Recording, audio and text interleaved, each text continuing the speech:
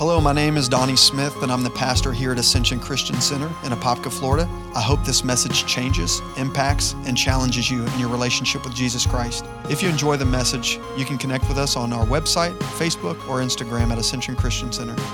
Thank you, and enjoy. All right, my wife will begin reading Genesis chapter 37, 1 through 36 verses. You can begin reading. Now Jacob dwelt in the land where his father was a stranger, in the land of Canaan. This is the history of Jacob. Joseph, being 17 years old, was feeding the flock with his brothers, and the lad was with the sons of Bilhah and the sons of Zilpah, his father's wives, and Joseph brought a bad report of them to his father. Now Israel loved Joseph more than all of his children, because he was the son of his old age. Also, he made him a tunic of many colors. But when his brothers saw that their father loved him more than all his brothers, they hated him and could not speak peaceably to him. Now Joseph had a dream, and he told it to his brothers, and they hated him even more. So he said to them, "Please hear this dream which I have dreamed. There we were, binding sheaves in the field. Then behold, my sheaf arose and also stood upright. And indeed, your sheaves stood all around and bowed down to my sheaf." And his brothers said to him, "Shall you indeed reign over us? Or shall you indeed have dominion over us?" So they hated him even more for his dreams and for his words. Then he dreamed still another dream and told it to his brothers and said, "Look, I have dreamed another dream. And this time the sun, the moon, and the 11 stars bowed down to me." So he told it to his father and his brothers, and his father rebuked him and said to him, "What is this dream that you have dreamed? Shall your mother and I and your brothers indeed come to bow down to the earth before you?" And his brothers envied him, but his father kept the matter in mind. Then his brothers went to feed their father's flock in Shechem. And Israel said to Joseph, Are not your brothers feeding the flock in Shechem? Come, I will send you to them."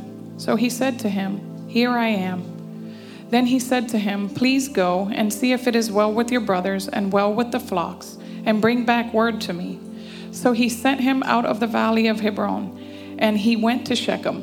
Now a certain man found him, and there he was, wandering in the field. And the man asked him, saying, "What are you seeking?" So he said, "I am seeking my brothers. Please tell me where they are feeding their flocks." And the man said, "They have departed from here, for I heard them say, 'Let us go to Dothan.'" So Joseph went after his brothers and found them in Dothan. Now when they saw him afar off, even before he came near them, they conspired against him to kill him. Then they said to one another, "Look, this dreamer is coming. Come, therefore, let us now kill him and cast him into some pit. And we shall say, 'Some wild beast has devoured him.' We shall see what will become of his dreams." But Reuben heard it, and he delivered him out of their hands and said, "Let us not kill him." And Reuben said to them, "Shed no blood, but cast him into this pit, which is in the wilderness, and do not lay a hand on him, that he might deliver him out of their hands and bring him back to his father." So it came to pass, when Joseph had come to his brothers, that they stripped Joseph of his tunic, the tunic of many colors that was on him. Then they took him and cast him into a pit, and the pit was empty. There was no water in it. And they sat down to eat a meal. Then they lifted their eyes and looked, and there was a company of Ishmaelites coming from Gilead with their camels, bearing spices, balm, and myrrh on their way to carry them down to Egypt. So Judah said to his brothers, "What profit is there if we kill our brother and conceal his blood?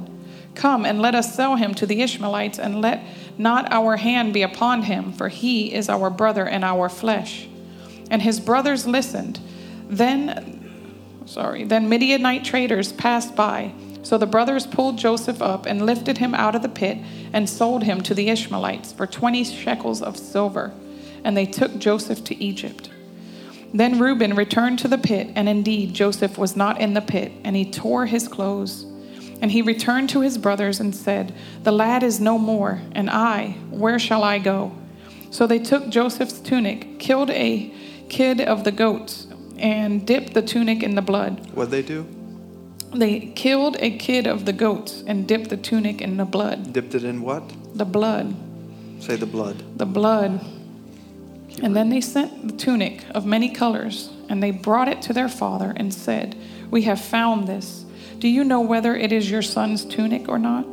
And he recognized it and said, "It is my son's tunic. A wild beast has devoured him. Without doubt, Joseph is torn to pieces." Then Jacob tore his clothes, put sackcloth on his waist, and mourned for his son many days. And all his sons and all his daughters arose to comfort him. But he refused to be comforted, and he said, "For I shall go down into the grave to my son in mourning." Thus his father wept for him. Now the Midianites had sold him in Egypt to Potiphar, an officer of Pharaoh and captain of the guard. And all the church said amen. Wonderful. Thank you, honey. You may have your seats. I know that was a long reading. Outside of the 4 gospel accounts, this is just me. Everybody has their own favorites. But outside of the 4 gospel accounts of Jesus' life, the story of Joseph is by far, for me, my favorite. I think there are many, many reasons for that. One is I feel I have a personal connection with the life of Joseph, what he went through, being the younger brother. I'm the younger brother. Some little parallels. You ever found somebody in the scripture that you have a type of, you can relate to, you can kind of see yourself in the storyline? Well, that's the story of Joseph for me. And there's one other reason why I really like this story. I can truly see Jesus in the story of Joseph. I can truly see him. Can you see it? I mean, all these little parallels that I'm seeing. First of all, Joseph was a shepherd. Jesus is the great shepherd. You got Joseph, who was stripped of his tunic of many colors. You have Jesus, who was stripped of his garments. Remember, it says that they took his garment off and ripped it and cast lots. Joseph was thrown in the pit. Jesus went down into the belly of the earth, the Bible says, and took the keys from the devil. Are you guys following me? Joseph was sold for what? 20 shekels of silver. Jesus was sold for 30 shekels of silver. Joseph, I saw this in the story today, even as I was reading and going through it. Joseph got sold into Egypt, he got sold into Egypt. Say he got sold into Egypt. When Jesus was little and he was an infant, Joseph, his dad, I didn't think about that. Wow. Joseph, his earthly father, had to flee to Egypt to put Jesus in a safe place. Do you see that? After Joseph suffered because of what his brothers did, he rose into power and authority. Remember how Jesus suffered on the cross and then he rose to the right hand of the throne of God? Come on, I mean, you see Jesus all throughout these scriptures. And even though Joseph's brothers sold him into slavery and he could have repaid them for evil, he actually repays them for good and becomes a type and shadow of a savior. You see that he saved his brothers. So all throughout scriptures, Jesus said it like this. Remember when he was talking to the Pharisees and the Sadducees, and he says about the scriptures, he says, they testify of me. All throughout the scriptures from Genesis to Revelation, you are literally seeing foreshadows of Jesus. All throughout the scripture, from Genesis to Revelation. You've got Shadrach, Meshach, and Abednego. You'll get it later. It's from where I grew up. I'm sorry. It sometimes just comes out. You'll get it later. All the Caucasians are like, what is he talking about? It's all right. You see Shadrach, Meshach, and Abednego. You see what's called maybe an angel of the Lord. Yet this angel receives worship where they bow down. So this is a type and shadow of Jesus all throughout scriptures. Moses is a type and shadow. Remember when Jesus said of himself, he said, even as Moses lifted up the stick in the wilderness, even so the Son of Man must be lifted up. Come on, the scriptures are testifying of Jesus. And he's testifying of himself through the life of Joseph. And Joseph is a prime, how do I say this? He's the pinnacle of, how do I say this? He's a prime example on how to suffer well. and how to enter into the promises of God. We've got so many people in Scripture who are examples of how not to respond to pain, how not to respond to trial, how not to respond to tragedy, how not to respond to betrayal. Come on, somebody say amen. Jesus is a perfect example of this. I want to preach this message this morning. It's called, what is it called? I forgot what it's called. What keeps you from the courts? See, I used to study, now the Lord studies me and just pulls things out. So I kind of forgot there for a moment. What keeps you from the courts of the Lord? Last week we studied Absalom. Say types and shadows. Types and shadows. Absalom. Can I walk around? I see people, ever since I started walking around, nobody's in the front row on the right side anymore. It's like they're scared. So we see Absalom. Who's Absalom? We learned this last week. Absalom was he was his son. Say his son. And the Bible says that after Absalom killed his own brother, the murder was questionable, why he did it. But nonetheless, David, his father, King David, say King David, gets mad and ostracizes Absalom. He excommunicated him, sends him out of the city. And guess how long he doesn't see him?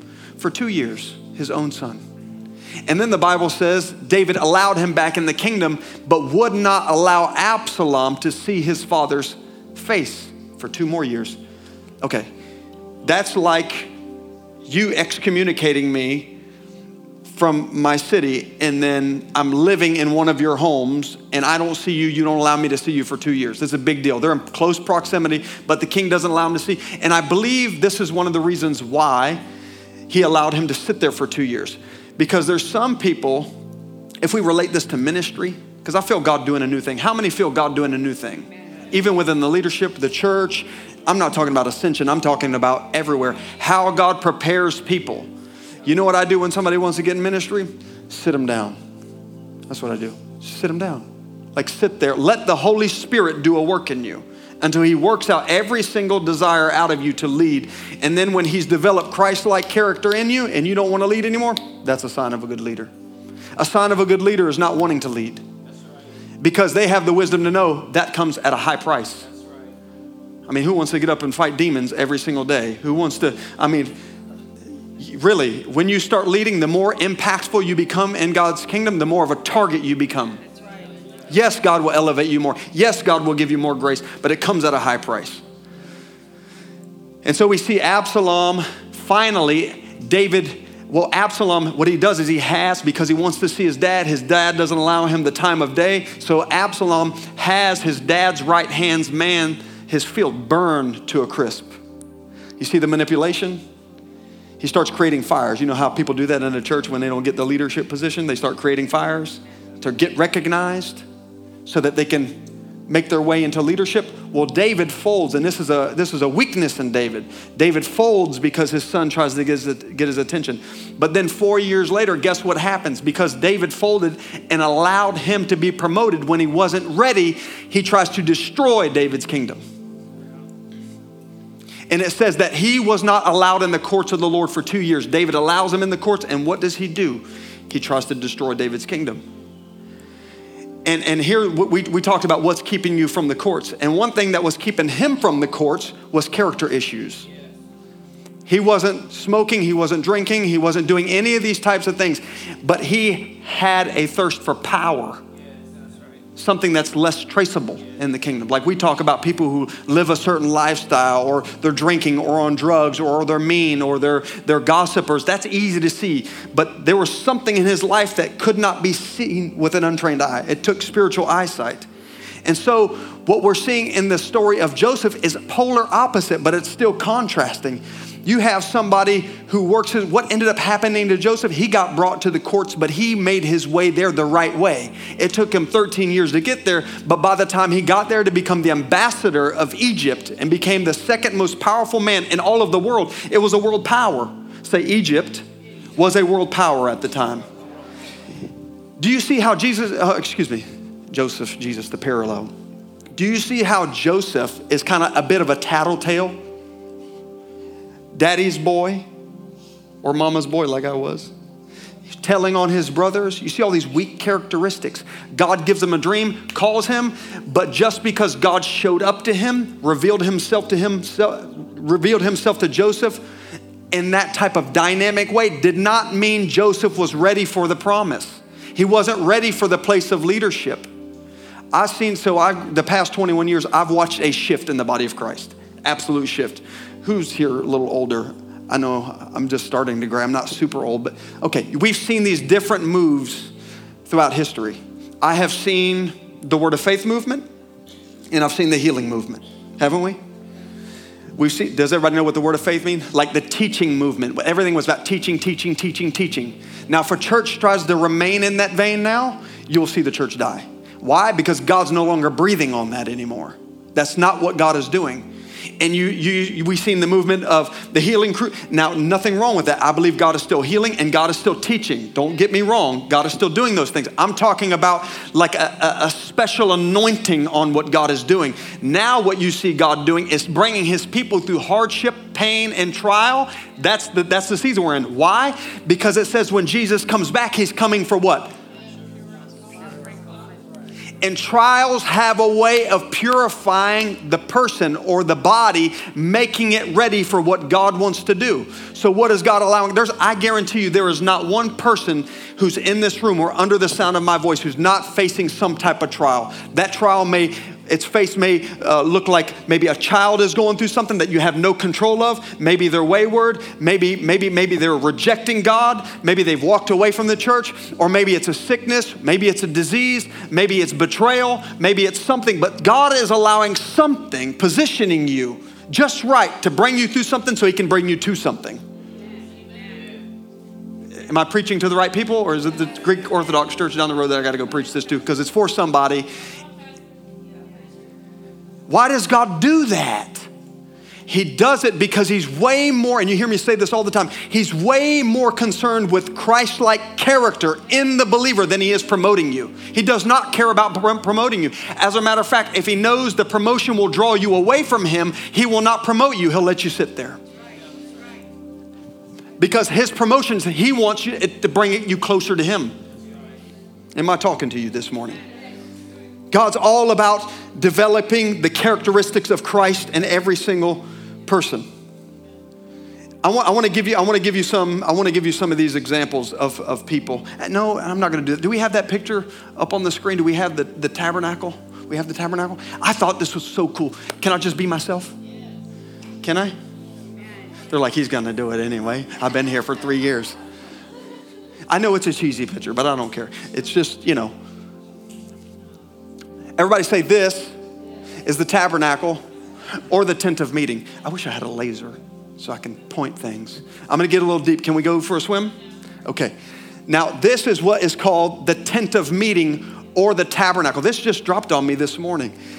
And you see on the outside, you see all these tents. Now Joseph represents one of these tents because this is not called the outer court. This is where all the Israelites gathered around as the tent of meeting was like a church that was mobile. They took it, they would park somewhere for a little while, and they would keep moving on. It was kind of like a mobile tent, or a mobile church is really what it was. But on the outside, you see the children of Israel. Well, there's 12 tents that are around the tabernacle. Say 12. Those 12 represent the tribes of Israel. 12. Say there's 12. So Issachar, Judah, and the rest of them. And Joseph. Now, also Jesus, when Jesus Christ died, how many apostles did he choose? He chose 12.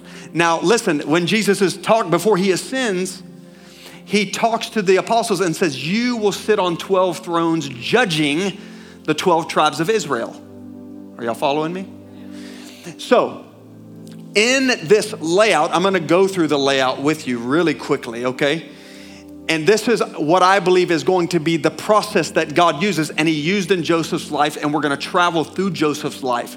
And we're going to show each other. I was going to show you, but we're going to learn together how God's process looks in getting you into his courts. How many want to be in the courts of the Lord? Do you know what the courts of the Lord is? The courts of the Lord are beyond the veil. Because most people spend their time parking outside of the veil, seeing church from the outside. And some people come into the inner court, and that's enough for them. They understand the sacrifice, which would be, let me just go through these elements. So first, can I teach? So you see what's called the altar of sacrifice. That's the altar of sacrifice. Let me just point over here. This, I'm not tall enough. This is the altar of sacrifice. Say the altar of sacrifice.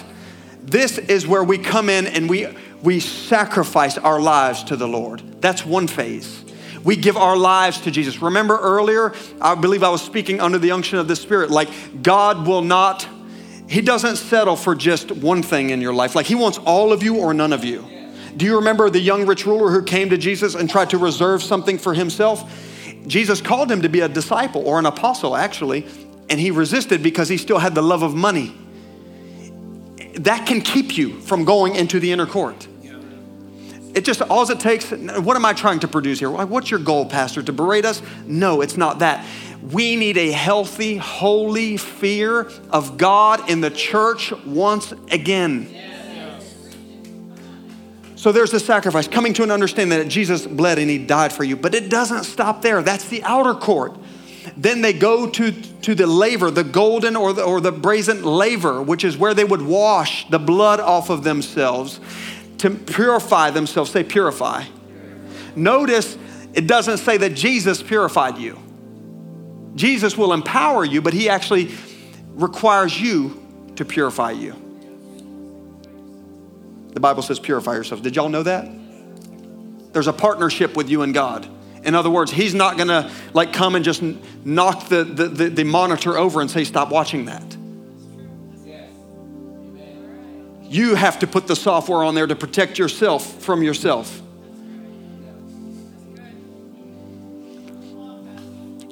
So they wash themselves. Then he goes in what's called the holy place. Say the holy place. That's beyond the door right there. There's a total of 7 pieces of furniture. I kind of want to go into that.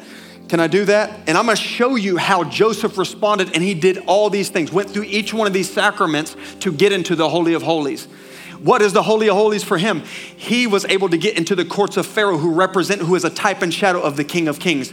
Not the king, because he was an ungodly king, but he still made room. It's a shadow, a type and shadow. Say a type and a shadow. And I'm going to show you what Joseph did in order to get there, because we can get there. Unfortunately, the body of Christ doesn't dwell there, but we're going to get there. Say we're going to get there. Okay, so there's 7 elements. So we've got the brazen, we've got the altar, we've got the laver, we've also got the lampstand. See the lampstand right there? Now that's one of the first things you see. Who does that represent? It gives light to the room. Jesus said, I am the light of the world. Whoever believes in me will not walk in darkness, but have the light of life. He represented the light of life, or he was the candle. And then to the right, you had the table of showbread. Say showbread. Who do you think that represented? The body of Christ. Now, you got to understand that this is thousands of years before Jesus came. The tabernacle is so set up to represent Jesus Christ himself. You got to understand, it's types and shadows. The scriptures declare this of him. Amen. And then you have in front of the veil, say the veil. It was the incense. Okay. What does that represent? Prayer. I could just park right there just for a moment. Do you see it right in front of the veil? You can't. It's kind of pixeled a little bit. It's because most people try to get there without this main element, which is prayer and which is an intercession. Now, it's not just words, because prayer in biblical times were a time to get intimate with the Lord. The other stuff is duty. And it's God saying, you cannot enter into the Holy of Holies until you pray. Any great movement that I've ever seen ever in the body of Christ, it was hinged on prayer. When we talk about Azusa Street, 1906, we could talk about that. It was bathed and birthed in prayer and intercession. This is why God began to heal so supernaturally. This is why the glory of God dwelt there, is because of prayer and because of intercession. Now, lastly, we see what's called the Ark of the Covenant, and you see the smoke going up. And that was where the priest would come in and he would sprinkle the blood that he got from the altar, which would be from a spotless lamb, sprinkle it on the altar, and the glory of God dwelt there. Most people want to get into the Holy of Holies, but don't want to pay the price in order to get there. They don't want to get through Jesus, which would be the altar of sacrifice. You got to come in by the what? By the, what was Joseph's coat dipped in? I forgot to tell you about that. The Holy Spirit dropped that on me this morning. Never heard it preached before. But why was it dipped? It wasn't sheep's blood. It wasn't a lamb's blood. Why was it a goat's blood? Because Jesus was our scapegoat. See, we always read the story about the lamb. Is this too heavy? We always hear about the lamb, but there was a goat that was involved. Did you know that in the sacrifice? The priest would lay his hands from the goat and he would transfer the sins over onto the lamb, and they would slay the lamb and they would smack the goat on the rear and the goat would go running, called the scapegoat. Did you know that? Isn't that powerful? So all these things, this is what I'm seeing. Watch this, read this. Psalms 84 verse 2. My soul longs, I love this, even faints for what? Say it. The courts of the Lord. My heart and my flesh cry out for the living God. Everybody say, Lord, take us into your courts. Now this is two things I want to draw your attention to. Number one, don't grow frustrated in the process that God brings you through. Can you imagine the frustration of Joseph having a dream? I remember when I had my encounter with the Lord. It was life transforming. It changed everything. It changed the way that I preached, I thought. It changed the way that I read my Bible. It was life in one moment, one encounter. But then year after year after year after year, it seemed as if God was not doing anything. You ever felt that way? You have an encounter with the Lord, you get a touch, he shows you something, you're supposed to do this, you're called to that, and then it seems like silence. If anything, trouble starts happening. That ever happened to you? Why? Why does God work that way? Because he wants you to remember when you're in that pickle, what he spoke to you, what he promised you. When it gets hard, when it gets lonely, when it doesn't seem he's speaking. There's nowhere through Genesis, from Genesis chapter 37 all the way to 50, it doesn't seem as if God is speaking to him at all. We're talking about a 13-year process, but God is speaking.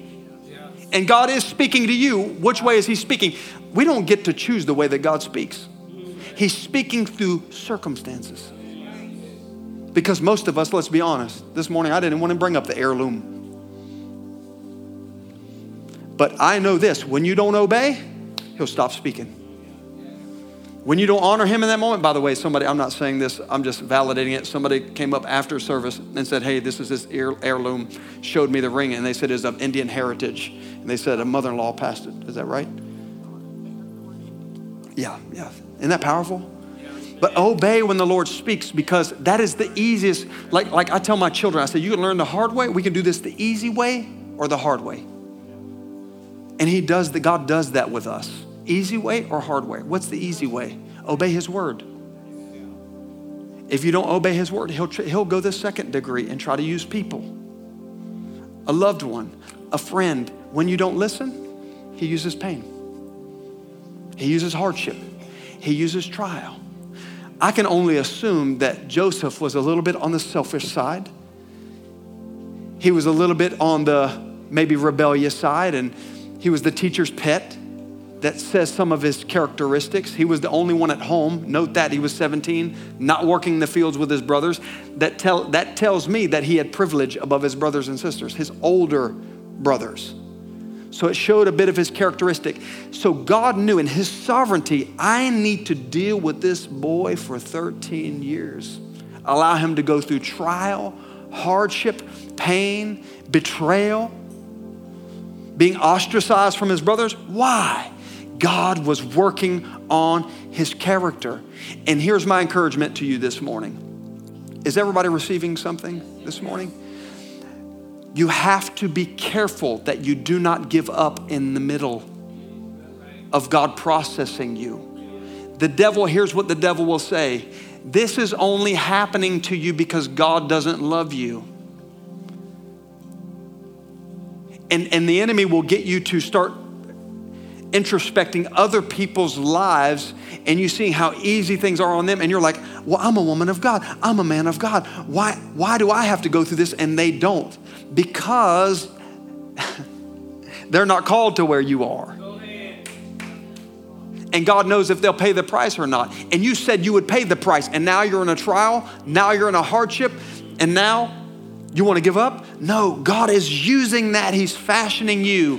He's fashioning you. He's getting you ready for a relationship. He's getting you ready for a leadership position. He's getting you ready to be able to handle the pressures of betrayal that will come with that realm in which He's called you to. Let me tell you something. If you cannot handle it in private, you will not handle it publicly. Look at the process of time God used. One thing about the Lord, He is unpredictable yet predictable. You want to know how I know? Look at the life of Moses. He was called, trained by the Egyptian culture, and then he's ostracized, not allowed back there after he runs. How many years did God process him before he spoke again? 40 years. Process. David, it was 12 or 13 years. You remember when he was anointed as king? It was 12 or 13 years that David was hiding in caves, running for his life. What was God doing? Processing him. The same thing he was, because David, did you see that? David had the opportunity to kill Saul. Why didn't he? All the stuff that God was doing within David's heart in private. Do you know if God would have promoted Joseph too soon when he got out of that pit? Let's say he got promoted. I guarantee you he would have threw his brothers in that pit. But notice what Joseph does at the end of his life. He embraces his brothers. Why? Why? Because not only the pit, but slavery and working in a prison. And we'll get to all of that, what Joseph went through. The betrayal of Potiphar's wife lying on him. What did that do? It worked all that ungodliness out of Joseph to make him ready for a place of power. Are y'all hearing me? If you're wanting to do anything in the Lord, anything, say anything. Nudge somebody and say, Pastor's talking to you. Some of you, I'm going to come frog splash you. You should have had your coffee. Nudge them. Say, Pastor's talking to you. If you are frustrated, and you are not seeing what God spoke to you, I don't care how long it was, how long ago it was. It could have been a year, it could have been 2 years, it could have been 2 weeks ago. God is working something out in your life that you cannot see or discern. I'm gonna say it. I'm gonna tell on pastors and preachers too. Can we tell on ourselves? I'll be gentle. This excites me. Truth excites me. How many get excited about truth? There is not one preacher I know, and I know a whole lot of them. There's not one congregant I've ever known. There is not one man or woman, sorry honey, not one that doesn't have a blind spot in their life. A blind spot. I'm saying you can tell them about it and they don't see it, and it's as clear as day. Do you know anybody like that? And when you say something about it, they get really defensive. Anybody know? Do you know someone like that? Yeah. I know lots of people like that. Even I have my own little blind spots. I just can't see them. And you can't see them. And guess what? Because God knows you won't listen to His word and to people, He uses pits. Before He brings you to the palace, He'll use the pit. He'll use prison. He'll use and I mean that symbolically, like whatever that prison is for you, God's working your characteristics out of you until His characteristics reside on the inside of you to make you ready. So that when God promotes you above the people that hurt you, you won't talk about them. Because if God gave you that platform too early, you'll talk about the very people who put you in the pit instead of blessing them. The fact that, listen, if when you get blessed financially, I feel the Lord leading me in this area. If you get blessed financially or some type of monetary thing, and the first people you want to know about it is the people who hurt you, you're not ready for promotion. Man, I wish so-and-so, the one who talked about me, the one who hurt me. It's heavy. It's heavy. You know what God is doing? Can I tell you the new movement that he's doing? It's not necessarily, I'm not saying there's not teaching that shouldn't happen. There should be. Yes, healing should happen, all that. But we are in a movement, and if we don't partner with it, we are in trouble. It is a revival of holiness and purity. How we do church, how we do life, how we work for people, how we carry ourselves through life. And God is like with a metal detector, looking all through your life, making sure you will bring glory to his name when he promotes you. It's a revival of holiness. It's a revival of purity. And that's what the whole tabernacle is all about. It's how do we get there? You would be surprised how many people want the glory of God. And I'm like, can we just start with getting you to stop lying first? I know that's funny, but like, can we just get you right privately? Like you want to get in his secret place, but you won't let him in your secret place? Like we have to let God do a work in us as a church. Revival. Somebody asked me, are you ready for revival? Now I preach revival. I mean, I bleed that. If you cut me, I bleed revival. Like in my mind, in my spirit, like, yes, revival. Yes, awakening, repentance, like the glory of God visiting his people and remaining on them. That's my greatest desire. But I'm telling you right now, church, we are not ready for broken people. We're not ready for an influx. We're not ready for an outpouring of God's Spirit until we allow God to deal with the tough stuff, the dark stuff.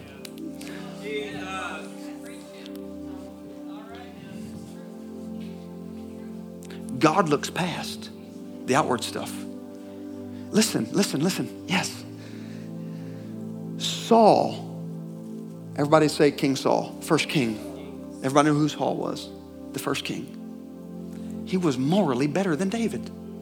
Morally. Looked like he never slept with a woman. David did. Saul never murdered, at least unjustly.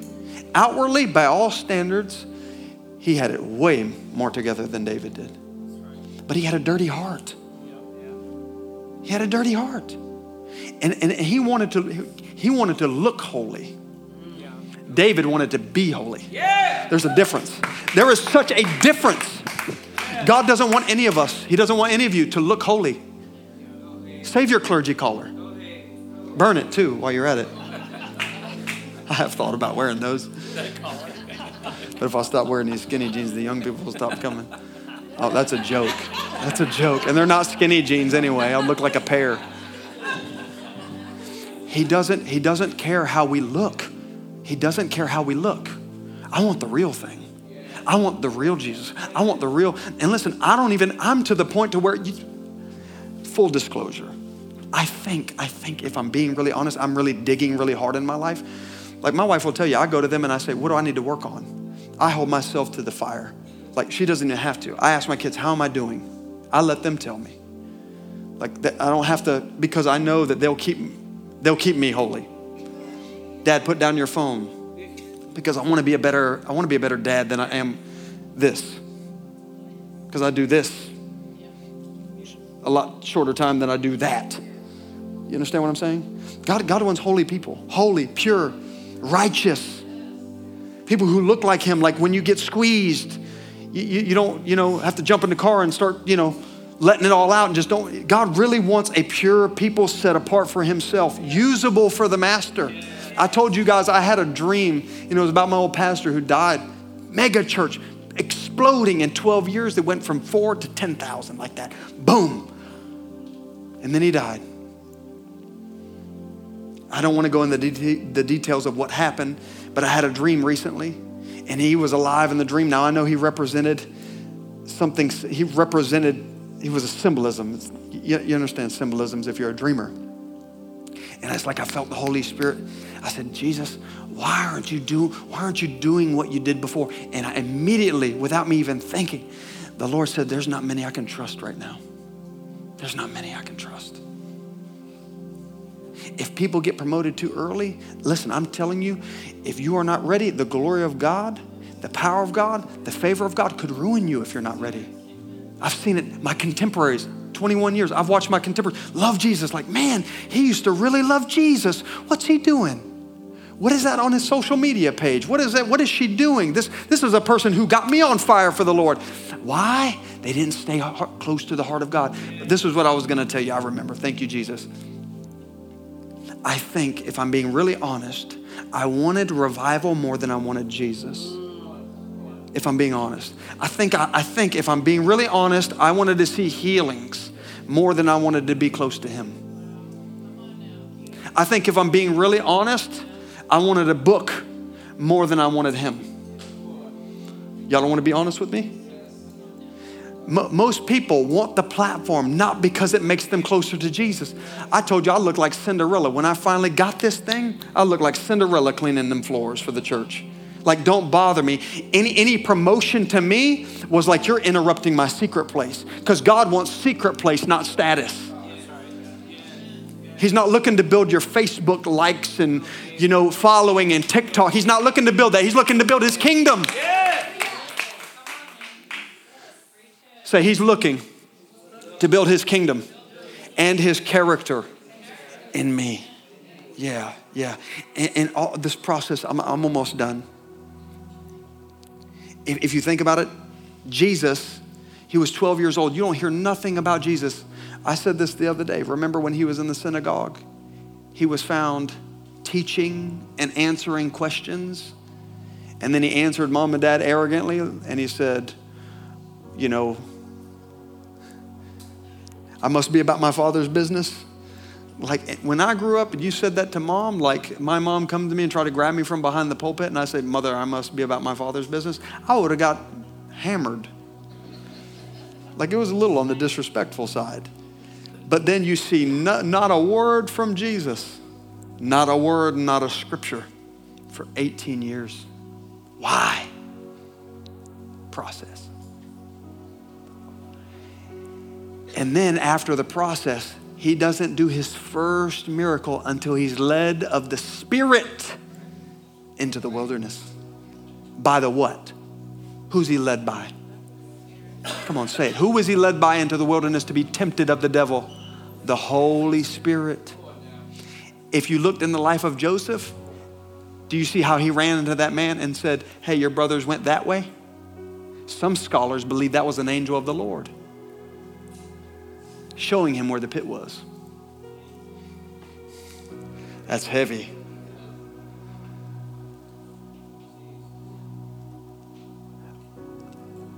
Hardship is because God loves us. Betrayal, you know what betrayal is? To me, I kind of see it now. It's happened many times.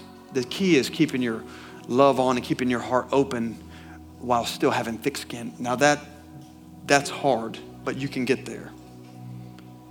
Because if you shut everybody off and don't trust anybody, then you stop receiving from him.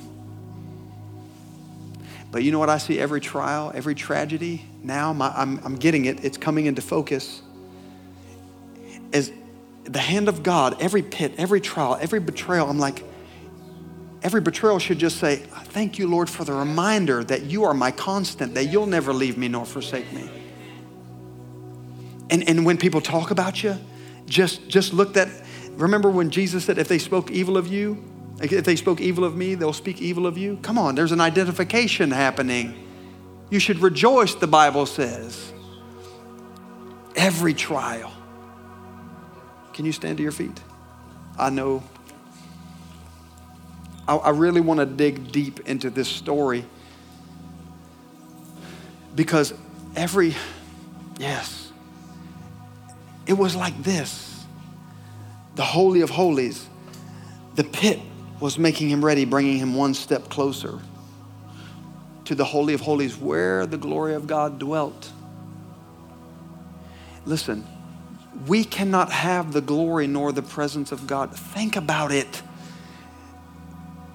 Do you remember when they would make the sacrifice? Now, if that lamb was spotted, it would determine how much of the glory of God would come. Are y'all hearing me? If it was spotted, like some of our sacrifices, if we're honest, like I'm just going to tell you the way it is. If the only time you sacrifice for Jesus is when you come in here and lift your hands, you're not doing him a favor. You are not doing him a favor. I'm not trying to keep you. So, does that mean? Here's what I want to teach you though. The more you allow him to take, the more he gives of himself. He takes from you, but don't mistake, because what he's doing, taking. He'll take a relationship. He'll take a status. He'll take something, and he wants to make room for himself.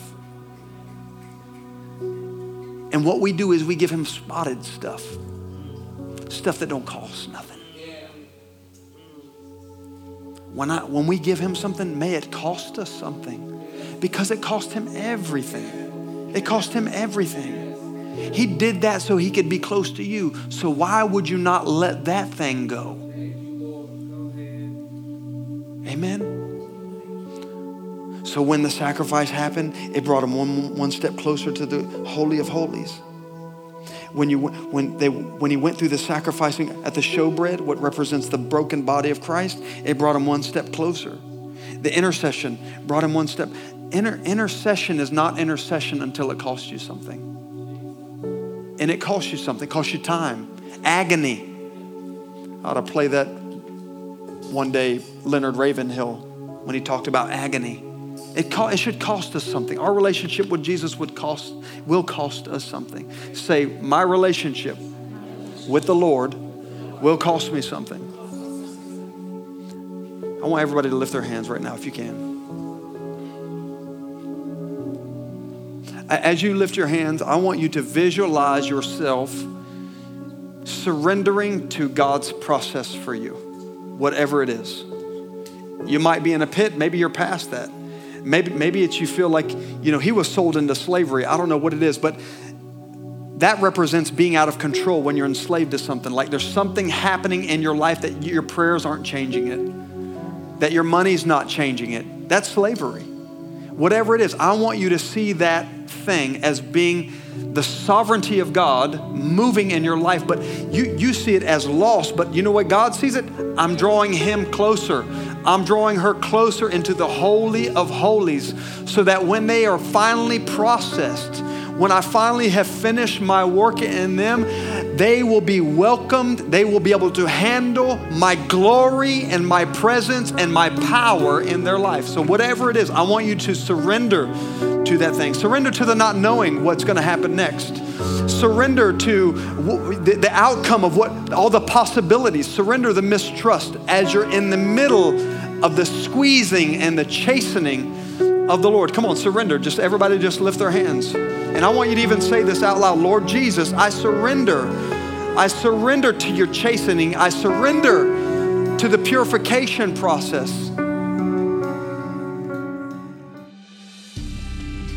Thanks so much for joining us. We hope this message impacted you today. If you'd like to support Ascension Christian Center, simply go to ascensionchristiancenter.com and click the Give tab, or text ACCFL to 77977. Interested in hearing more? Check back weekly for new messages. Have a great day.